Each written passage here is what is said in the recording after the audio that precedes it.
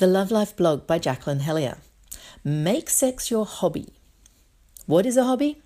According to the dictionary, it's an activity done regularly in one's leisure time for pleasure. Well, that sounds like sex to me. We all know that it's good for couples to have a mutual hobby. Cooking, gardening, sport, travel, outdoor recreation, decorating, travelling, study. It gives us something to talk about, to experiment with, and to enjoy together. You're being intimate anyway, so why not give your sex life the same focus and attention that you give any hobby?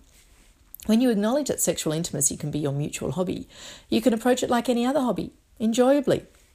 There is enjoyment in the thinking about it, the planning, the discussing, the reflecting, the researching, and of course, in the doing. It's just as if, say, scuba diving were your mutual hobby.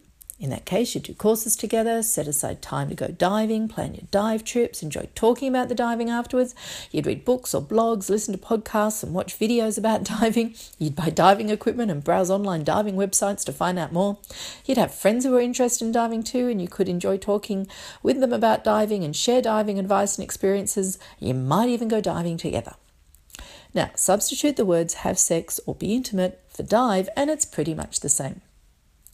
Obviously, for most people, although not all, having sex is a private activity, so the going diving with friends side of things might not apply, but you can still talk about it with them.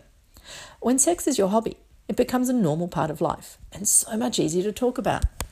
And then you'll find there's so much to explore and experience.